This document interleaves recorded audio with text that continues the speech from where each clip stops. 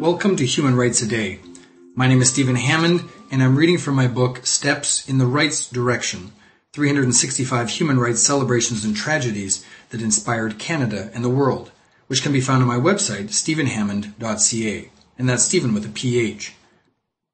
On December 13th, year unknown, Manitoba politician and feminist Jerry Hammond was born. Born Geraldine Rose McLean, Jerry Hammond began her public service career as a member of the Manitoba Police Commission.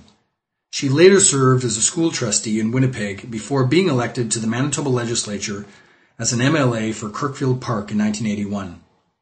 Hammond served 3 terms in the legislature, 7 years in opposition, and 2 in the government of the Progressive Conservative Party. Always a champion of women's rights, Hammond put her passion to work in 1988 as chair of the Manitoba Women's Initiative, a task force that traveled Manitoba to make recommendations to enhance the lives of women and children. Her highly praised report propelled her into cabinet, where she served as the Minister of Labour and the Status of Women. In 1990, Hammond was awarded the province's Women of Distinction Award for outstanding service to women. She died on November 1st, 1992 of cancer, but her legacy lives on. The Jerry Hammond Bursary is awarded each year to a single mother who attends the University of Manitoba.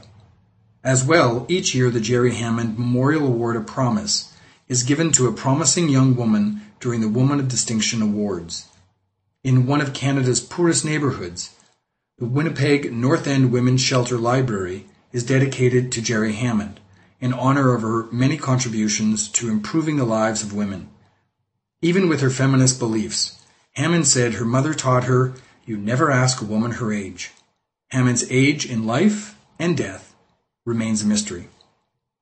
That was December 13th, year unknown. If you'd like to hear a human rights story each day, be sure to click on the subscribe button. I'll tell you another story tomorrow. For more information on human rights, go to my website, stephenhammond.ca.